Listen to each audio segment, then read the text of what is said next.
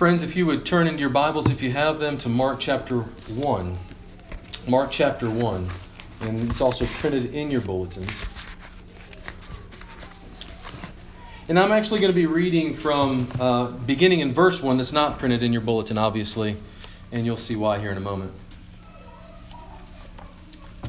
But the Gospel according to Mark chapter 1. Inspired by the Holy Spirit, Mark writes, "The beginning of the gospel of Jesus Christ, the Son of God. As it is written in Isaiah the prophet, Behold, I send my messenger before your face who will prepare your way.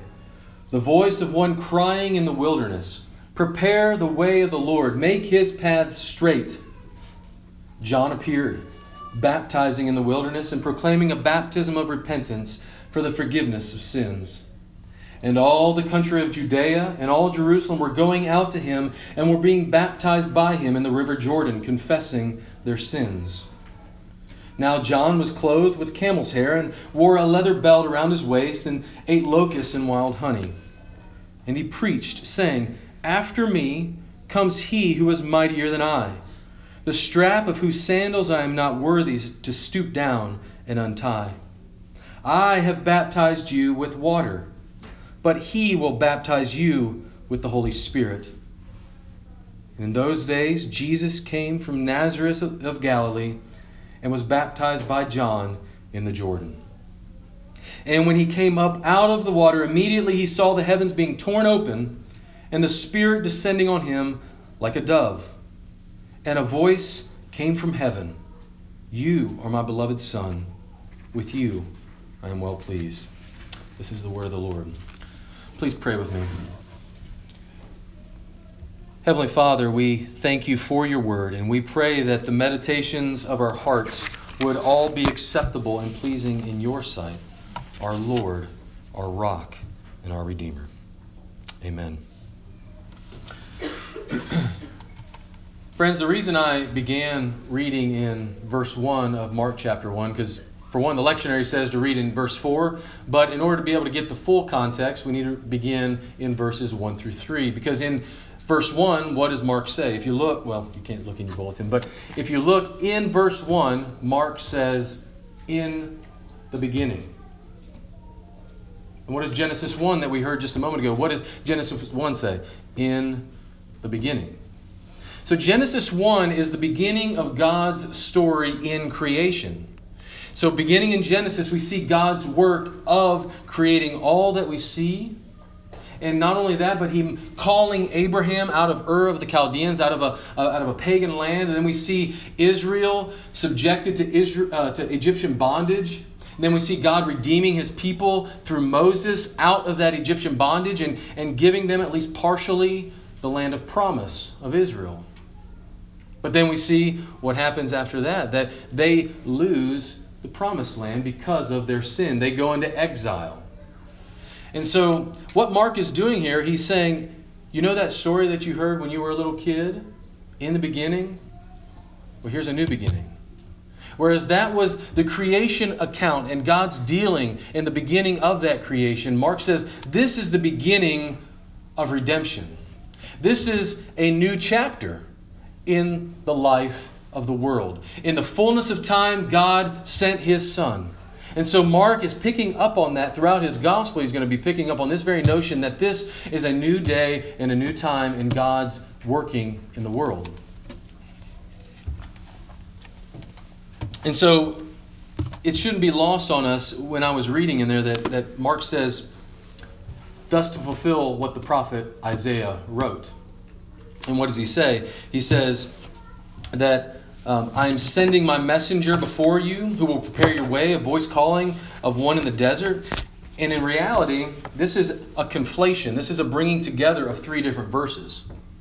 And a lot of scholars will say, hey, Mark just kind of got it wrong. He said that the prophet Isaiah said this.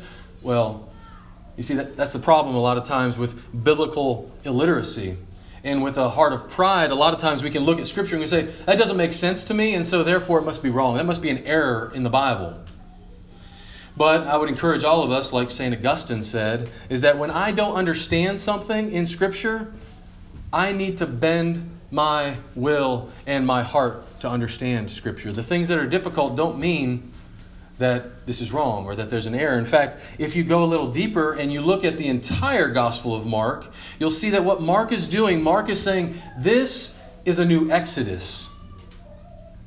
That God is saving his people just like he saved people from from Egypt. He saved his people Israel and gave them the promised land. In the same way, God is saving his people, but from sin. From bondage and slavery to sin. And because he's bringing these pieces together, he's bringing, in fact, you would see in Exodus 23, that's where that passage is coming from, where I am sending my messenger, where the angel of the Lord goes before the people to prepare the land. So the angel of the Lord, the messenger of the Lord, goes before his people in the wilderness. And you see that by a pillar of fire and a cloud by day.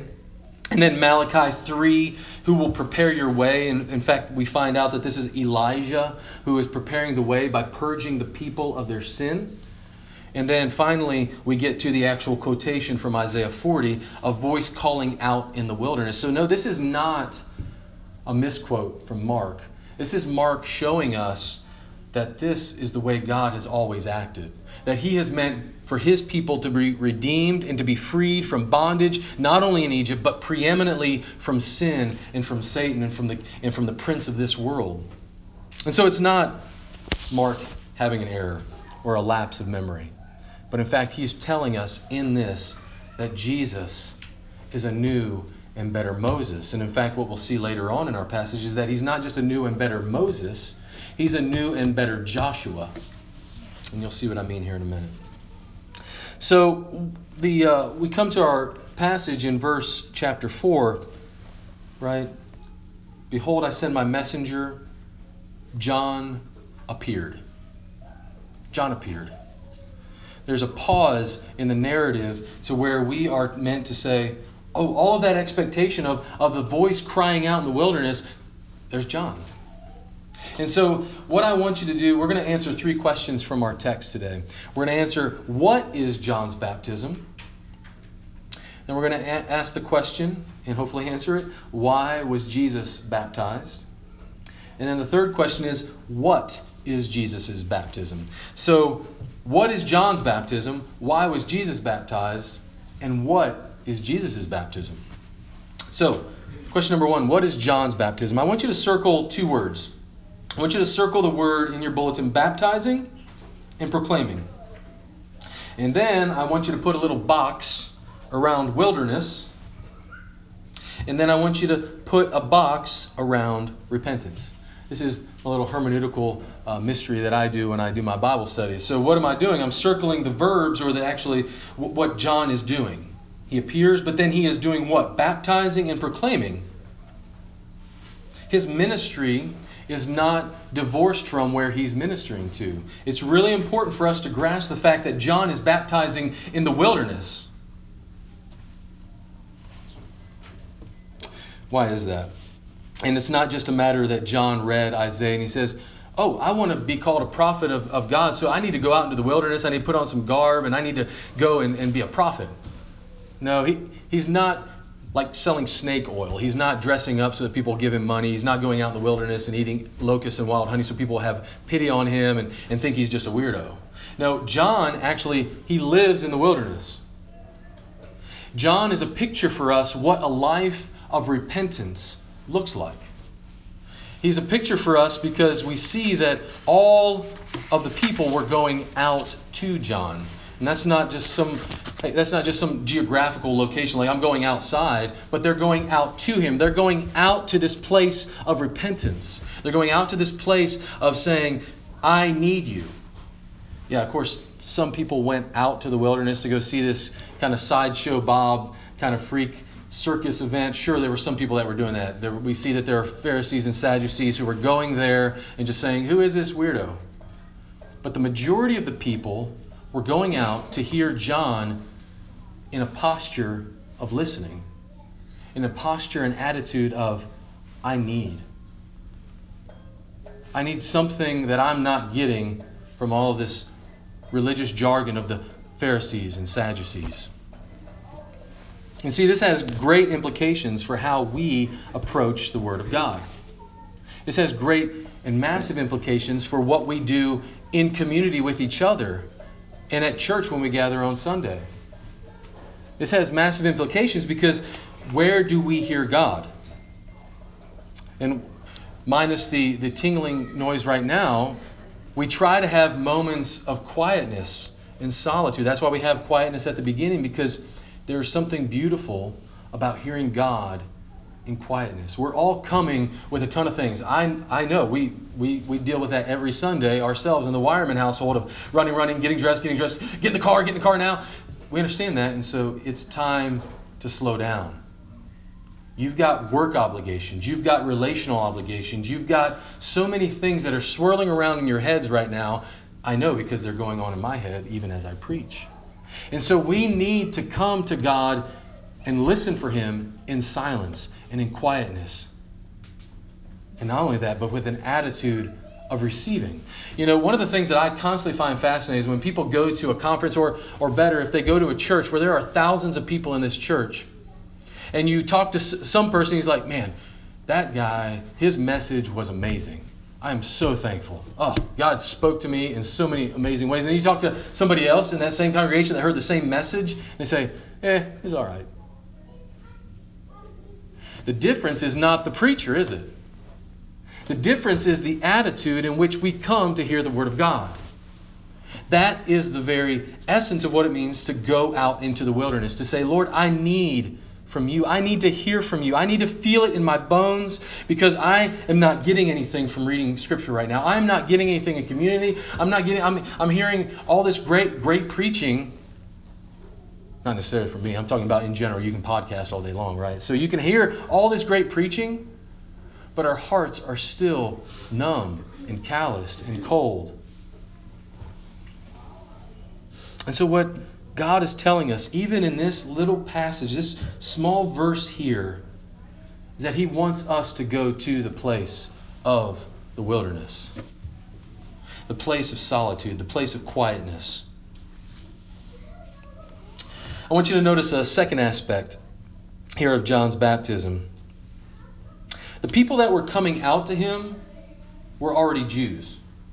Did you catch that? They've already been marked by the sign of circumcision that the covenantal people of God are marked with. So why are they going out, and why is John talking to them to repent? I thought they were already in the people of God.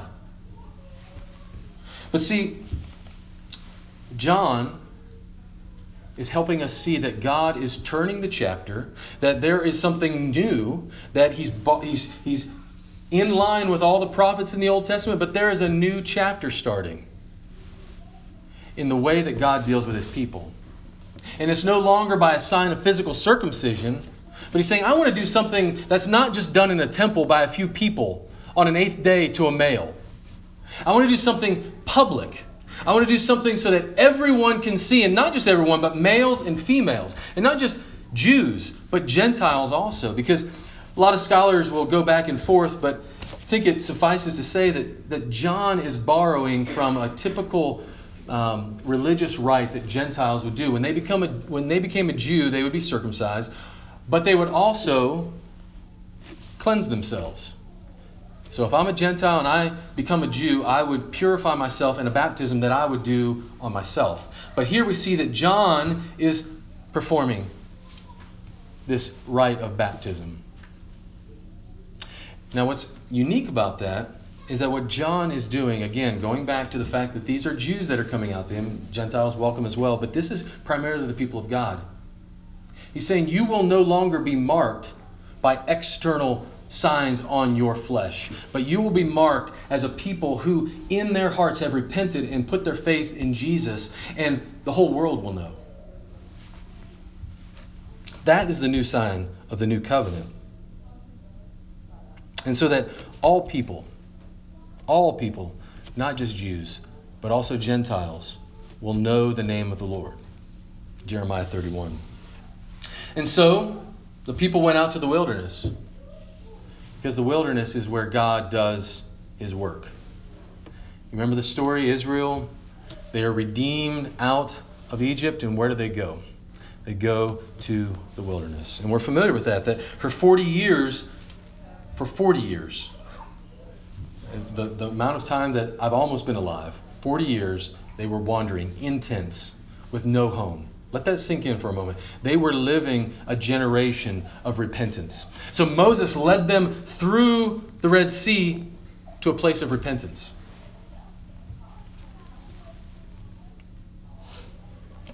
And so you and I are also called to come to this place of repentance first.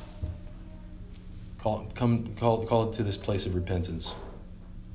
But I don't want it to get lost on us that John is not baptizing in the Red Sea. He's not baptizing in the Dead Sea, which would be very painful with the salt content. Your eyes would burn, and that would be a real death. But he's baptizing in the Jordan River. He's baptizing in the Jordan River. And I want you to put a pin in that and realize it's a different location. It's not just the place of the Red Sea where God redeems his people from Egypt. And I'm going to test your Bible knowledge here in a moment.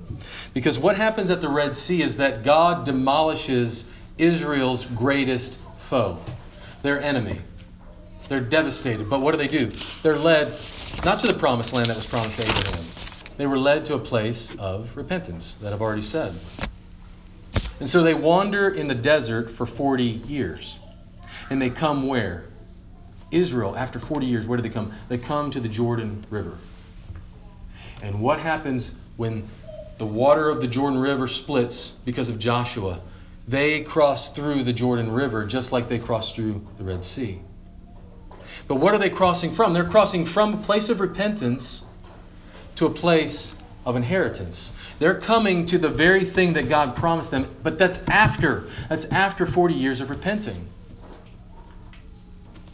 And so the question then comes, why was Jesus baptized? So this is John's baptism. He's picking up on this idea of repentance unto forgiveness. But then why was Jesus baptized? I really had to pause and ask that question because that's what the whole passage is about. Why was Jesus baptized? He didn't sin. He was perfect. He didn't need to come to a place of repentance. So if I were to ask you, why was Jesus baptized? What would you say? Well, I quickly answered, because he was our model. And that's a true answer. And that's a gloriously true answer. And in his baptism, he identifies with us as his people. There we go. Point 3. No, I'm just kidding. No. Point 3 doesn't come just yet because I want us to grasp something that we need to borrow from another gospel writer, the gospel writer Matthew in chapter 3. What does John the Baptist say to Jesus when Jesus comes to him? John says, What are you doing? I need to be baptized by you, and yet you come to me. And what is Jesus' response? Jesus' response is, let it be done so now to fulfill all righteousness. So what is this? I can't get into all of the theology of what righteousness is, but suffice it to say that righteousness is the characteristic of the person who is walking in perfect obedience to God. That is what it means to be righteous. It means to be on the right way, the one who is without sin, the one who is without blemish. And so Jesus says, I'm going to take that mantle on because I am the righteous one, and I will be baptized. To get a picture of this, one of my favorite moments in the movie Braveheart, which is my favorite movie, is when William Wallace is on his horse with his paint on his face. I was thinking about coming with a painted face this morning. And what does he do? He's going back and forth on his horse, and what is he doing to rile these Scottish men up as they see this horrible, huge army on the other side, and they are scared to death. And William Wallace, he starts to remind them of why they're fighting. Why are they fighting? For freedom, right? For freedom. And what does he do? This is the picture that I want us to grasp onto. I actually had to watch the little clip this morning, so I was getting really revved up. But I had to watch the clip because I thought that William Wallace just rode out on his horse and started slashing people and got victory that way. No, actually in the movie, if I got the right clip right, William Wallace is on the front lines with all of the men, all of the Scottish army. And he's there saying, hold, wait, He is right there in their midst fighting with them. He is in their midst as their general, not out in front, but in their midst. And he's saying, follow me and I'm going to go with you. And so in the same way, Jesus is saying, I will be baptized. I will go through these waters just like you. And I will be with you, fighting shoulder to shoulder with you to conquer your greatest enemy, sin. So Jesus has come to the water as the lead general. And as I've already alluded to, you can take the pin out now, is that he is the new and better Joshua. In fact, the name Jesus is the Greek word name for Joshua. And so we are meant to think in biblical categories that Joshua, what did Joshua do? Joshua led the people through the Jordan River to their inheritance. And so Jesus enters the water of the Jordan River as a general, side by side with his people, saying, follow me together. And so the author of Hebrews, unless you think I'm stretching it a little bit, the author of Hebrews picks up on this very thing in the 4th chapter of Hebrews, where he said that if Joshua, the problem was Joshua gave them rest partially. He didn't give them rest completely because, like I mentioned a moment ago, they lost it, didn't they? Through their disobedience. And so the author of Hebrews saying that if Joshua was the final Joshua, there would be no reason for them to say, today if you hear his voice, do not harden your hearts. Listen to God, because your redemption is greater than a physical real estate. A redemption is indeed freedom from bondage to slavery to sin. You see, Israel lost the land to the Canaanites and the Philistines because their greatest enemy was themselves, was their sin. And the only way to conquer our greatest enemy of sin is by dying, is by death. And so John picks this up when in that same passage in Matthew 3, he says, behold the Lamb of God who does what? Takes away the sin of the world. And what does Jesus say that we're going to celebrate here in a moment? This cup is the new covenant in my blood. In the shedding of blood, there is life. And in fact, we have to pass through a river of blood to get to the other side of our inheritance. And so Jesus, by shedding his own blood, promises you and me and all those who follow in our wake redemption and inheritance. And I want us to notice one last thing about the baptism that Jesus submitted to. Did you notice that the people don't go to the Jordan River and then go back to Jerusalem, and there Jesus is saying, great job. You did it. You repented.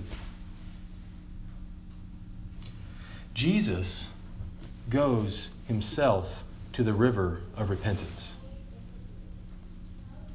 Jesus himself is going to the place where the people are already. This is the one to whom I will look, the one who is humble and contrite in spirit, the one who says, I don't have it together. So Jesus isn't on the other side saying, come to me. He's saying, I'm in the water of repentance with you. And this is where I can be found if you'll see me, if you'll hear from me. So Jesus is at that very moment in our wilderness when we say, I cannot put it together. I cannot get my act together. I can't win friends and influence people. The power of positive thinking has not worked for me. Jesus is saying, that's not where I'm at. I'm not on the other side. I'm right here in the water of repentance with you. And it happens every day that we repent of our sin, that there Jesus is found most palpably. So lastly, what is Jesus' baptism? You see, Moses led them through the Red Sea to a place of repentance. And they were in the place of repentance. They crossed the Jordan River as a people of Israel, but then they had to cross back in exile to Babylon because of sin. And so the new Joshua offers all of us freedom perpetually forever. So this is not just for Israel. Like I said, remember John is baptized into Jordan saying anybody who repents of their sin can come. So it's not just for Jew, but it's for Gentile as well. But I want you to look at this. Verse 8. John says, I have baptized you with water, but he will baptize you with the Holy Spirit. And then in verse 10, when Jesus came up out of the water, immediately he saw the heavens being torn apart and the Spirit descending upon him like a dove. So instead of the waters being torn apart like the Red Sea and the Jordan River, what happens? Heaven itself is torn apart. Access to God is free through Jesus. And what do we hear? We hear the voice of God coming, this is my beloved Son. I am pleased with you. And in fact, this is the very theme that Mark's picking up in his gospel. If you go to the end of his gospel in chapter 15, verse 38, what happens to the temple curtain? It's torn. It's the same verb that just as the heavens are torn open, the temple curtain is torn open, and we have access to God because Jesus was torn open.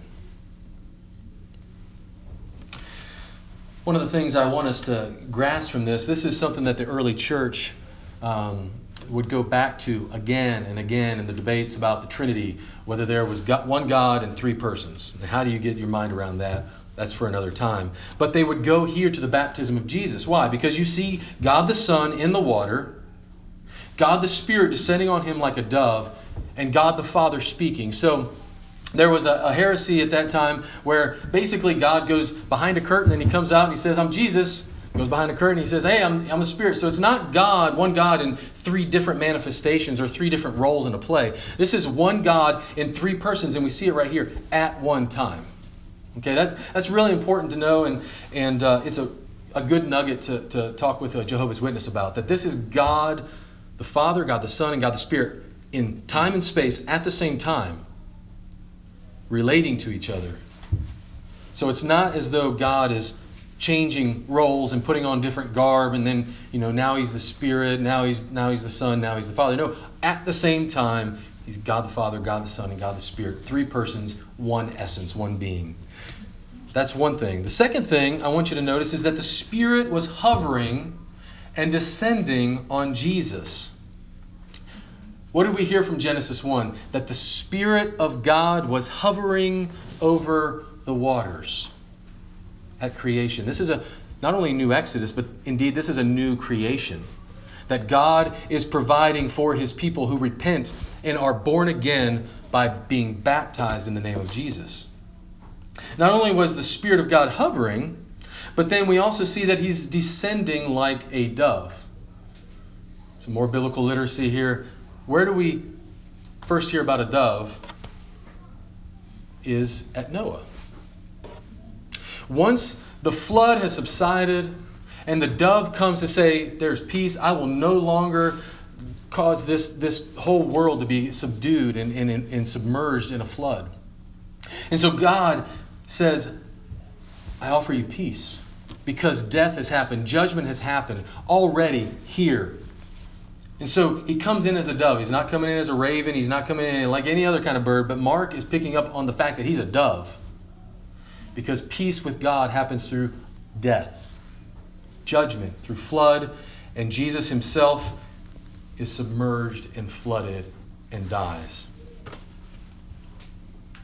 And then finally, the Spirit resting on the suffering servant. In Isaiah chapter 11 that we read during the Advent season, that the Spirit rests upon the one who was to come and suffer and die for you and for me. And so peace with God comes through the Spirit of God.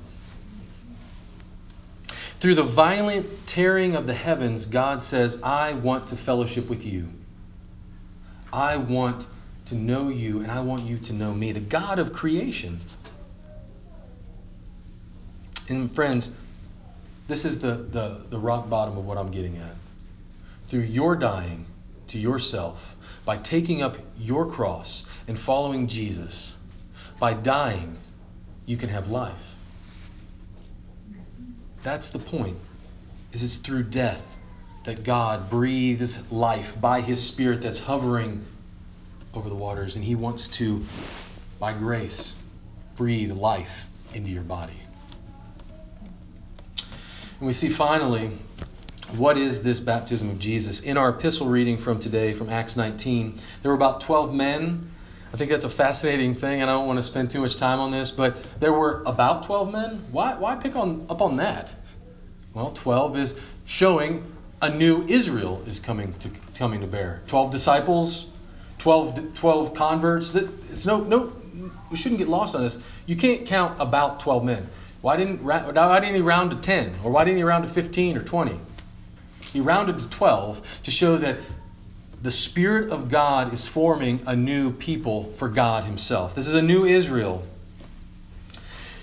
This is the inheritance that God promises to all those who submit their life to Jesus. What is this inheritance?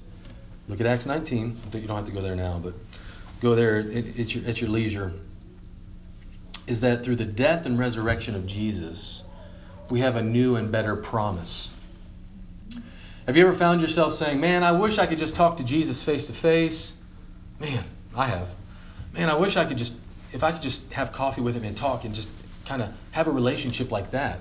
For one, we have Scripture, which is even greater. This is sure and a sure foundation that we can build our lives on. But what does Jesus say to His disciples? They're distraught. He says, it is actually better that I go away. Why? So that I can send the Spirit. Why? Because Jesus was bound while on earth in space and time. He was in a specific spot of real estate. And Jesus is saying, hey, there's a lot of people in this world and they can't hear what I'm saying. And there wasn't tweeting back then, and there wasn't Facebook, and there wasn't Instagram. And Jesus, so if you wanted to have a relationship with Jesus, you had to actually, fly or take a caravan to Jerusalem and talk to Jesus. And Jesus says, my Spirit is so much better because He transcends space and time. That at any moment we can have a relationship with God because of the Spirit. And so the Spirit is the inheritance that Jesus offers. So what does He do? He doesn't just give us, a new car and a new house and a better life right now. What does He do? He gives us life, the Spirit Himself. He says, the Spirit is not only going to be hovering around you and over you, but I'm going to breathe my Spirit in you if you come to the wilderness and repent. And if you walk through the stream, the river of forgiveness, through my very own blood. And unless you eat my flesh and drink my blood, you have no part of me. So Jesus is saying, come to me and experience life. But how do you experience life? We experience it through His death. And we experience it through our own deaths. And to see that He is creating for Himself a new people, a new creation. So friends, I could go through a list of different sins that we're all probably carrying right now. But maybe the greatest thing for us to come to before we come to the table is what you're struggling with that only you know about, not even your spouse knows about, not even your best friend knows about, not even your roommate knows about. That struggle, that doubt, that God wants to meet you there. And He's got broad shoulders, and He can take it. He can take your doubts. He can take your pride, your self-interest, your fear, your loathing, and He can crush it. And He can make you new. That's the beauty of the gospel. And so what is that sin? So I want us to take just a few moments to consider, God, I want you to cry out to God, God, please come into this place of my wilderness, and I repent of this. I don't know what the next day or two or week is going to look like in your life. But I promise that in that place of repentance, Jesus says, I will be there. And I will help you kill it. I will help you drown that sin, because on the other side of this Jordan River is your inheritance by the Spirit. So let's just take a few moments and deal with God in whatever way that He's dealing with you right now by His Spirit. And then after that, we'll sing our song of response.